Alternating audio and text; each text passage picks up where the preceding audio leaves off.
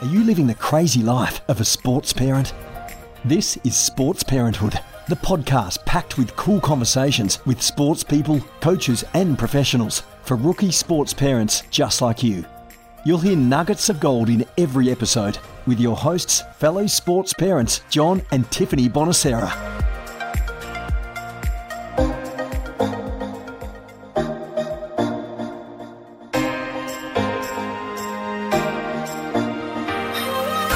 Before we start today's discussion on unpacking the Tokyo Olympics for sports parents, for our new listeners, why don't we tell them a little bit about ourselves, John, and the situation we're currently in. I'm Tiffany. I'm in Sydney with our two kids who are 14 and 11. We're navigating remote learning and lockdown, which is, we're having our our good moments and our not so great, but we're trying to stay fit and mentally healthy. With community sport currently off the cards for the foreseeable future, it's a little bit tricky, but all things considered, we're going okay for now. But you're up in Queensland. Yeah, I am. And you've been there for almost 4 weeks. But I have to say there's a bit of a perception you're up there having a little bit of a holiday. Is this true? What's it been like for you? Look, there's certainly aspects to being in Queensland, like winter is not winter. That's a dead set certainty. We've been very, very fortunate here. We are at a lovely facility at Novotel Twin Waters. And so there are certainly positives. Being away from U3 is not one of those. It's been a difficult period, especially with the arrival of some of our families and partners in the middle of last week who did a fairly tough stint in quarantine in the Gold Coast, and a lot of that's been well publicised. But they're here now and they're settling in nicely, and it's really nice to hear the laughter of kids and see them riding their bikes around. And for those that don't know, the Queensland government lifted our lockdown here in southeast Queensland last night.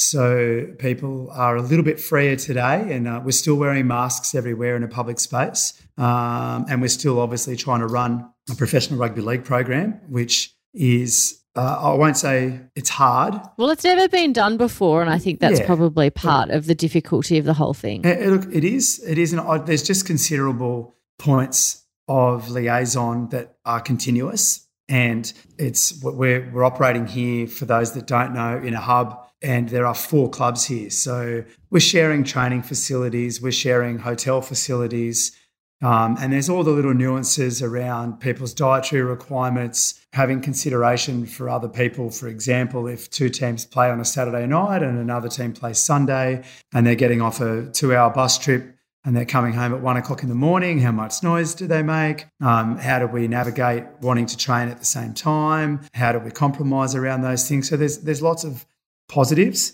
as well that support all that. And I think in simple terms, probably the greatest part, and I know, Tiff, this is a bugbear for you, but I am blessed in that I get meals cooked for me. Yes, you are lucky. And I must admit the food here has been fantastic, and I'm very thankful for that, because the days are very full and eating is secondary. Do you mean you're not there walking around the resort in your budgies, just doing a little bit of prancing? I've given the girls a treat once or twice, but I am probably, when I'm walking around, in comparison to NRL players who are in some cases nearly 30 years younger than me, significantly browner than me, and with a head of hair. It may not be that appealing. But I'm doing my best. I'm doing my best in an otherwise difficult situation. No, but look, I do have a really nice room. I'm looking at the water now, and albeit today is the worst day weather-wise we've had. It has been pouring with rain, and I know that something that has been unbelievably fortunate, and particularly for you, Tiff, is that the Olympics have been on. Yeah, definitely. So, coming back, I guess, to today's discussion is unpacking the Tokyo Olympics for sports parents. And I'm going to put my hand up before we get started in the conversation, John, and say that I admit I was wrong. So in a previous, I know that's hard. Well, I was actually, you probably can't believe your ears. I paused because I nearly swallowed my tongue. I was that. It's not that shocking, shocked. And I haven't got it in writing, but I've got it recorded. which is a real bonus. I know, well, that's true.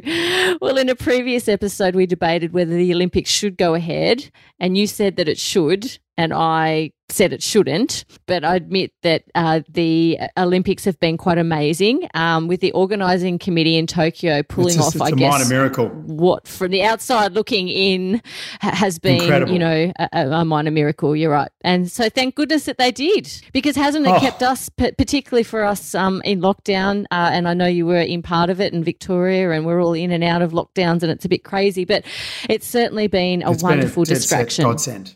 And I have seen, yes, and I'm not big on the social media front, but I have seen so many people who have just said they thought and or felt that these Olympics might be a flop, no crowds, no atmosphere, people well, coming. That was me. People coming from a disrupted preparation and unable to perform at their peak, and all the countries. But obviously, from an Australian's perspective, it's been absolutely phenomenal in my eyes. Well, we killed it. Absolutely smashed them, and it's been. I don't have any superlatives. Some of the things that I remember in the moments, I know, I will keep with me forever, as I'm sure many of you will. Okay, so what we'll do, and we haven't discussed what our highlights were. We haven't swapped highlights, so we're going to go through them and surprise each other, and some of them may cross over. But do you want to start, John? Because I've got my list of highlights here. Do you want to go through some of yours? Well, straight up, you've got to go to the early days in the definitely pool, don't you? And obviously, I know that we had a number of male swimmers do well, but our females just they dominated. Absolutely outshone. They were shining bright. It was phenomenal. The other thing, John, is I'm going to see how many times I break into tears through this episode. And there's a possibility. I thought they've already started.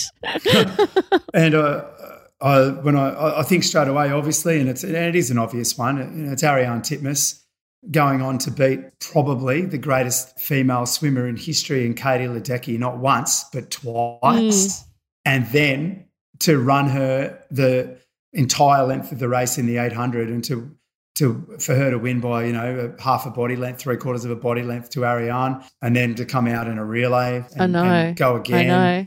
And, you've got your Kaylee McEwens and your Emma McKeons and Kate Campbell's and Emily Seebohm getting a bronze. Did you read my mind? Because they're literally the names that I wrote in a list to discuss all of those. And I guess have you got those written down? No, I've got it handwritten. Okay. And I was a huge moment when I saw Emily Seebohm. Yes. And how what emotional she was to win a bronze. Yes. How emotional the Boomers were to win a bronze. Well, we're going to get to that because I've got some notes around Paddy Mills on that. But coming back to Emma, who is now Australia's greatest Olympian, following her medal haul in Tokyo. She's the most unassuming athlete. Oh. It's just quite unbelievable. And I was shocked watching her, particularly in the 50-metre freestyle, which is obviously, just one hell of a kick and splash. It's a blue ribbon event, isn't it? But I did, and I sat there with Andy and watched that race, our daughter, who is a competitive swimmer. I said, let's count how many times she breathes over the 50 metres. No, 50 did you see? No. Did you count? No. No, it was one. So I thought that no surprise. It was really interesting. So we watched that really closely. But did you know, John, that she was on the verge of quitting sport after she didn't make it in the team in London? And look now, 9 years later, she's our most decorated Olympian of all time. And that is just it's ridiculous. Unbelievable. And it's so, I said modest, so unassuming. Yep. She looks like she just takes everything in her stride and nothing seemed to faze her. And the other thing is, and I haven't even calculated in my mind, look at the way she backed up. I know. She was just backing up day in, day out, day in, day out. She had a mammoth program. I know. I loved her. And actually I did a bit of research on her in preparation for this episode, and one of the things I found was a quote that she has noted against her profile on the Swimming Australia website, which I think is quite apt for sports parents listening.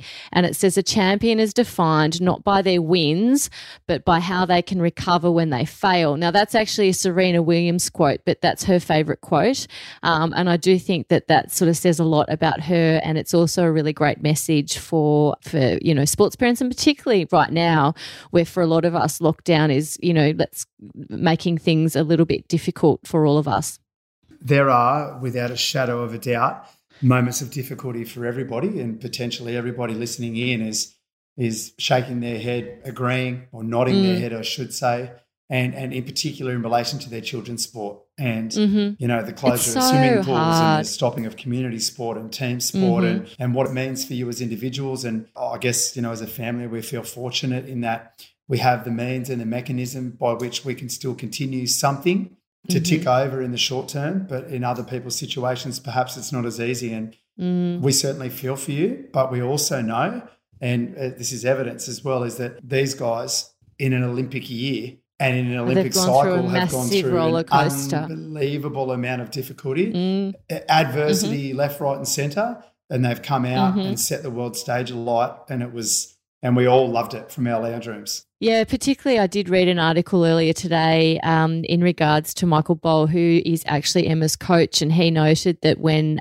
it was announced to the squad, they were told sort of last year that the Olympics were going to be postponed, and apparently Emma was crying uncontrollably when that, was said to them and announced to them. And, it is really wonderful to see that she, I guess, put her head down and focused on the next goal and readjusted whatever she needed to do and came out firing when it really mattered. And that is her in a nutshell, isn't it? I know. She won an Olympic gold in a relay post everything else. And she just, every single time, she was just on. And I found that incredible. Yeah. And when we're on the subject of parents, and I know I'm sort of jumping backwards and forwards, but how good was it listening to Jess Fox's dad commentate his daughter in such a pristine and educated way? Calm. Where he must have been going inside, he must have been doing the duck and his legs were underwater, paddling frantically, saying, come on, come on, come on. But he delivered it. We were laughing actually. He delivered it so well.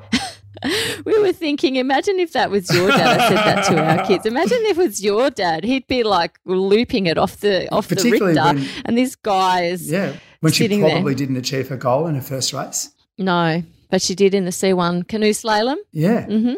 Like phenomenal performance from her to stay together. In saying that, bronze is not at all. But we know that. Inherently gold was her goal. That she was out to win gold. And she qualified first, yeah. Just coming back a little bit, and that's amazing, and I don't want to distract from Jess's achievement, but one swim that I think did fly under the radar a little bit was the bronze medal performance of Karina Lee in the 10K open water event. She became the first Australian to claim a medal in marathon swimming. Now, I have never swum that far in my life because I'm absolutely... I can barely run that far. I'm a rubbish swimmer. And I mean that. But Andy and I watched the race, so that's our daughter, together. And Andy actually competed in her first open water national event in March this year, which was a 5K event. And it was actually really interesting to see her watch the race because Karina was in that lead pack kind of working through the last few kilometres, and I could see Andy sitting next to me squirming. And I said to her, what's going on? Like, what's up? What are you feeling? She said, I know how she must be feeling, and I feel sick because it's so hard what she's doing. And I thought to myself, yeah, that's really interesting. And then, we both sort of cheered and carried on when she got a medal and were so happy for her when she got that bronze medal. And I guess, like the other Emma and the other swimmers we were talking about earlier, and Jess as well, it's just the stories of these athletes that, really have come to the fore and are quite amazing and interesting. And that's actually what makes the whole thing so interesting, I think. Yeah, and look, as you said, we're not swimmers. We're not 10K swimmers by any stretch of the imagination. In fact... What do you mean? Well, I don't reckon you could get past 50 metres. At a poor level, but if it involves a solitary turn, the game is over. but that's probably by true. The same token, and I can picture Andy and the way you're describing it, because I know that she has described to me the back end of some of the distance races that she's undertaken, like a 200 butterfly. That the last 50 is reminiscent of internal bleeding.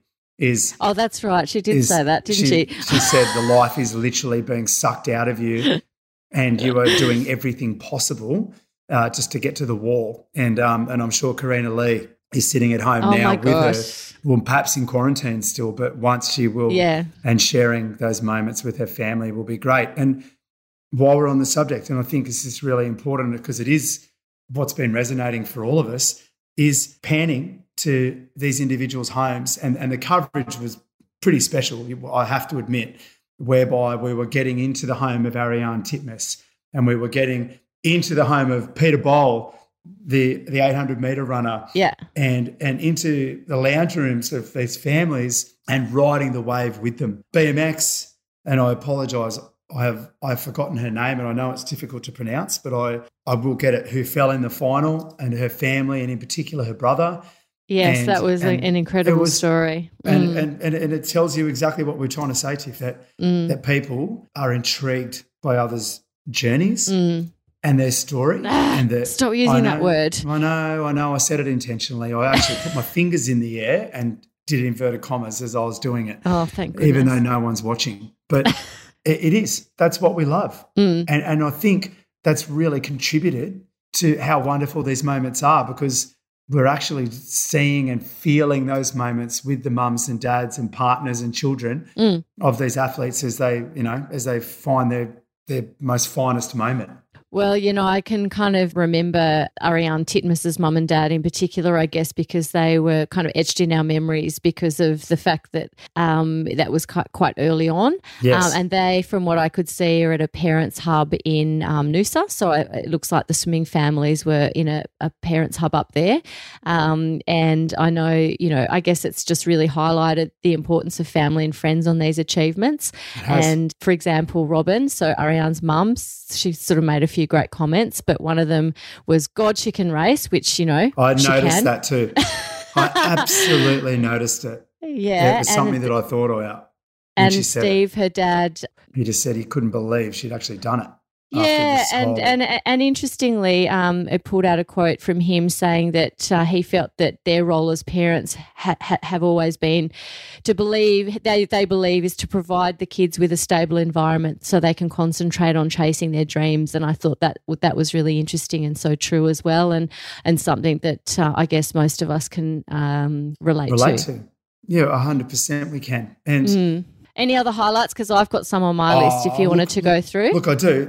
Obviously, I know that athletics, and I won't steal your thunder on that, but don't steal my thunder, please.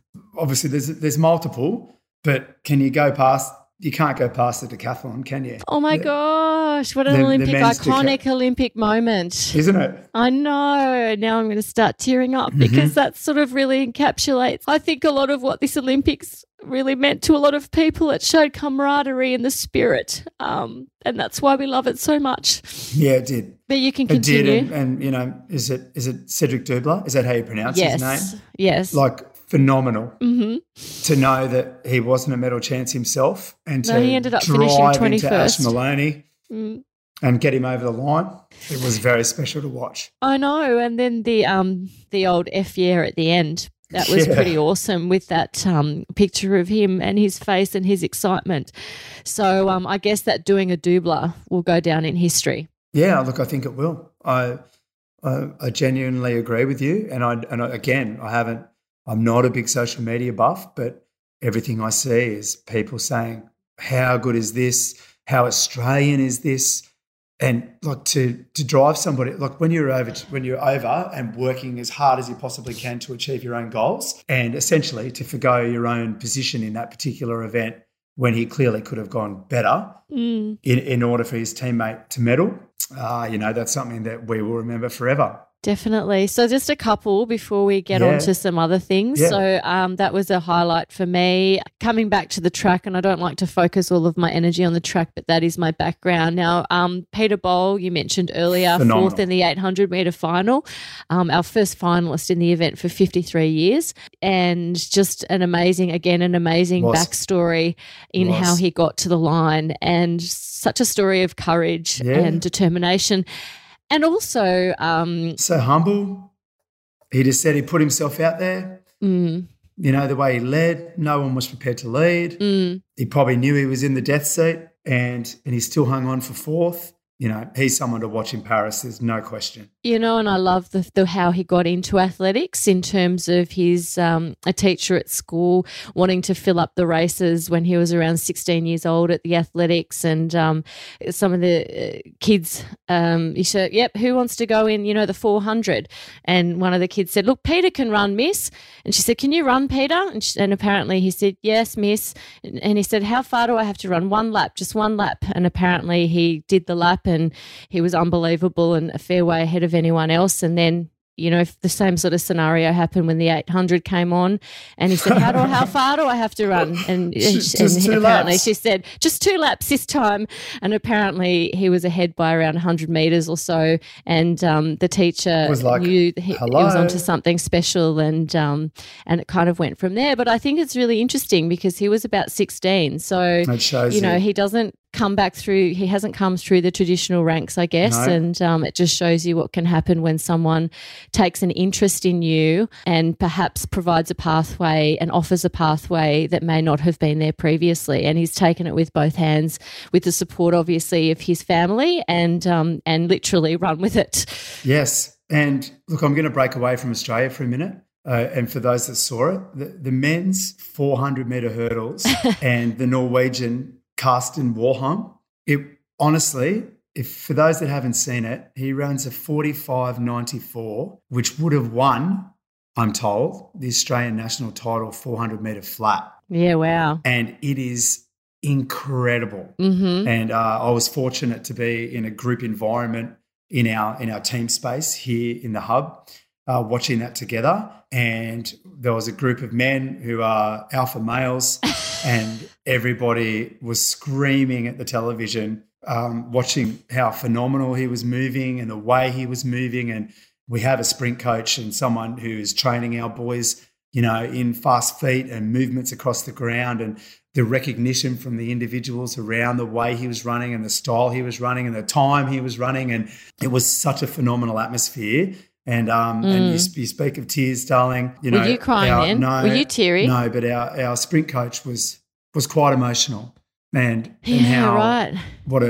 He was incredulous as to how can a human move that quickly and do what he just did. He broke it by nearly a second, and had been amazing. standing since Edwin Moses. It's 40 years or something.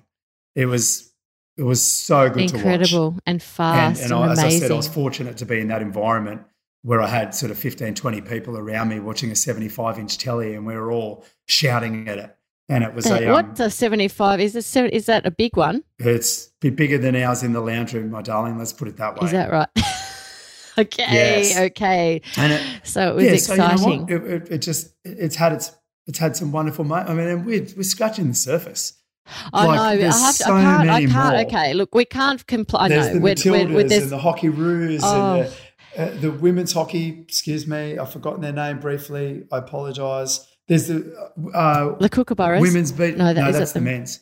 The men. Or the Hockey Roos are women's. Thank you. There's the women's beach volleyball silver medalists and their stories. Yes. And Natalie Cook in the background, former gold medalists, sharing those moments and how she knew those girls and how they grew up and how they formulated their own plans to become beach volleyballers. And now they're Olympic silver medalists. Very, very unlucky not to be gold medalists. And as we spoke about, the Kookaburras getting beat in golden goal basically for extra time, and the Matildas doing the same, and the Boomers winning. Well, coming back to the Matildas, and I'm sure. Oh. Well, they were amazing too. And, one thing I did think about the Matildas, and obviously the standout there would have been Sam Kerr, obviously the rest of the team as well. But it's actually really interesting when you're watching with your kids, and I'm sure you've all had moments of this as well, watching with our daughter who is a keen soccer player, our younger daughter. And one of the things, she hasn't really watched a lot of soccer at a high level. And it was really interesting because they did do most of the shots from kind of a little bit of an aerial, so you could kind of see the whole field. And it's interesting what she picked up from watching them. So she was talking about the fact that, you know, they're defending a particular way for a particular reason. Not even that, because one of the things that we talked about with her is the fact that, you know, with soccer, it's really important. You've got a lot of running to do, and it's really important for you to be really fit and fast. But she never really joined the dots on that. And I have to say, watching the games with that sort of aerial view, you could really, really see that how hard they're working off the ball and how important it is and to you be have speedy. to run hard. Yeah. And that really hit home for her, and I have to say that's something that she's taken away, and she weirdly volunteered or asked me whether we could do 200-metre reps the other day. And that, I'm ladies and assuming that's gentlemen, off the back of those. is a miracle. Because this child loves her plaiting her doll's hair and doing things she's actually doing that right now. The internet. So for her to ask those questions, and I did ask her that evening on the phone when we were having our regular FaceTime, how are you, darling? And she goes, I am tired, Dad. I'm tired. I did 5 200s this morning. And I said, wow, how fantastic is that? And she goes, it's not fantastic, it's terrible. And I said, did you genuinely enjoy it? And she said, a little bit. Yeah, she did. And it just another and that was just simply by watching the girls play, you know. And we all seek our motivation somewhere, and it's nice that she can find it in that regard. Yeah, no, it was wonderful. So that was another highlight for us. But you did mention earlier the Boomers. Yes.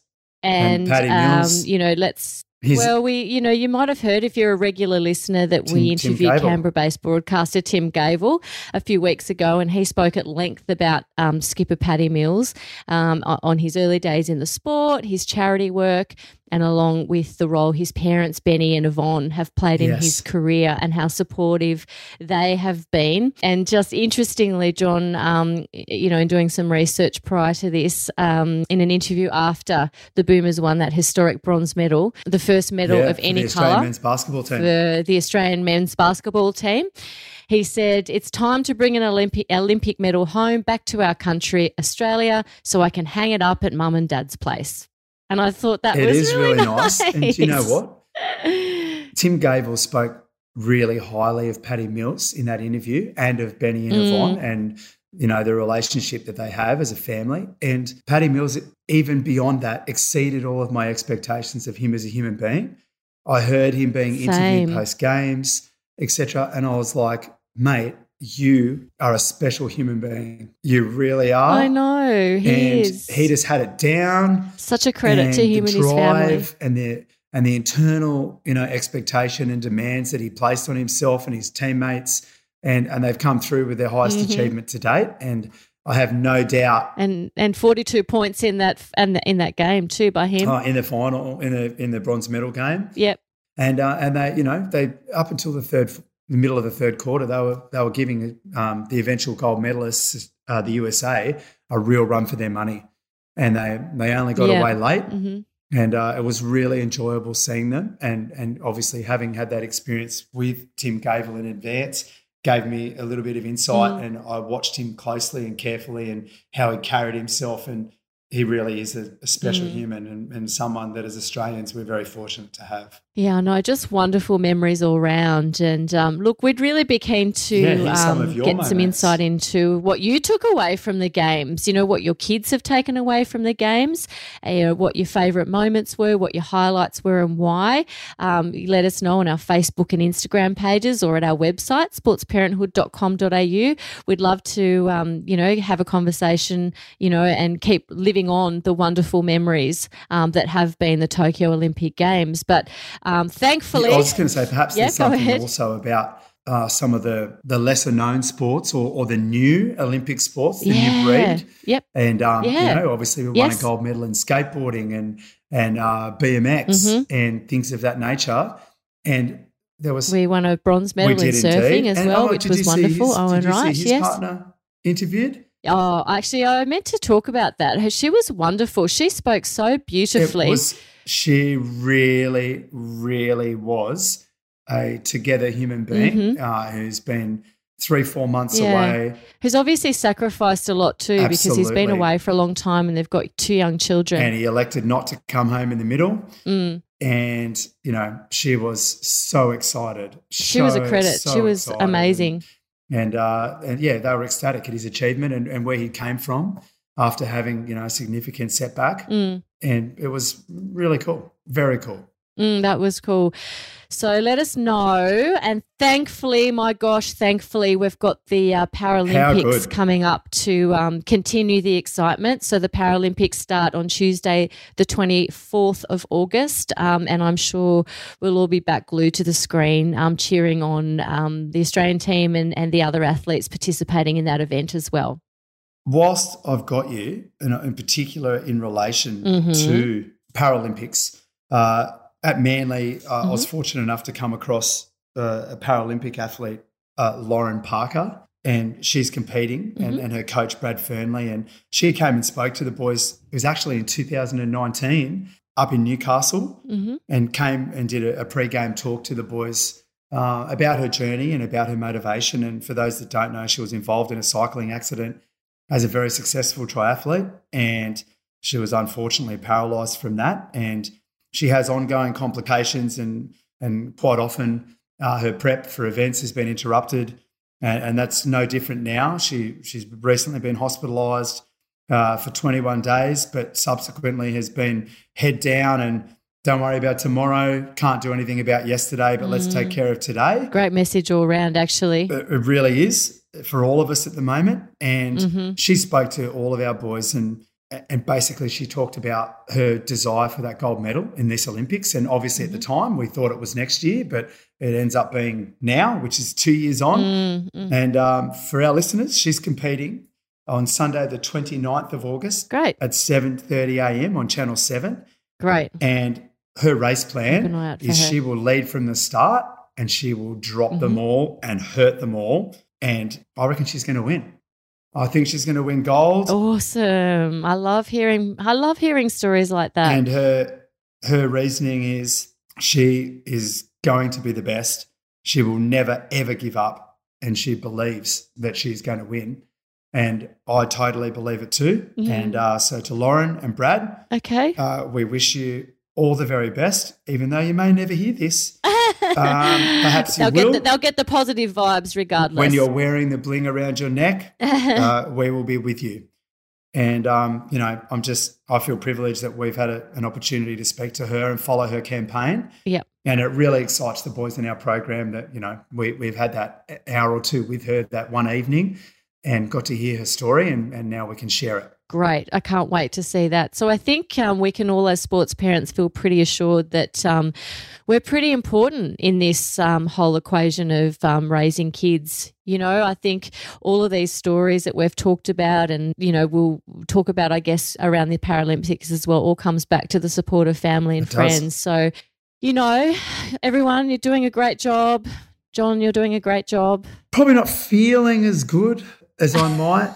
And, I'm cheering the girls on through FaceTime. I am. And I am so excited to hear the little things that they're doing day to day and getting that sort of 10 minutes with each of them in the evening, where we get to be with one another and just talk shop and share our day and share the moments that have come and gone. The good and the not great. We had a bit of a crappy day yesterday, but thankfully we're over it. I think everybody does. And you probably didn't get to unpack it with a lot of people, Tiff, but I did here, and it certainly helped me because they could hear the upset in my voice, and they knew that obviously being apart from family. Yep, you okay? I'm okay.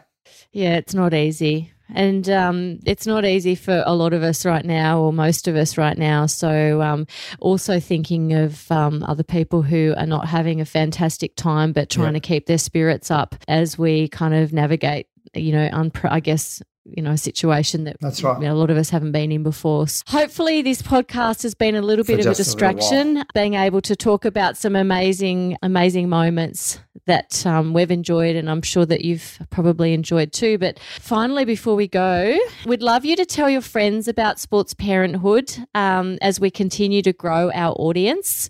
We'd love you to. It is really important to us. Yeah, it is really important. And you can always find and follow us wherever you get your favourite podcasts. That's pretty much it for this week, John. I'm going to push you. What was your favourite moment? Mm-hmm.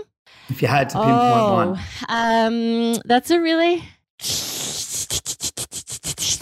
You put me on the spot. I have to say, coming from an athletics background, the thing that probably put the biggest smile on my face was seeing the two 1,500 metre girls in the final.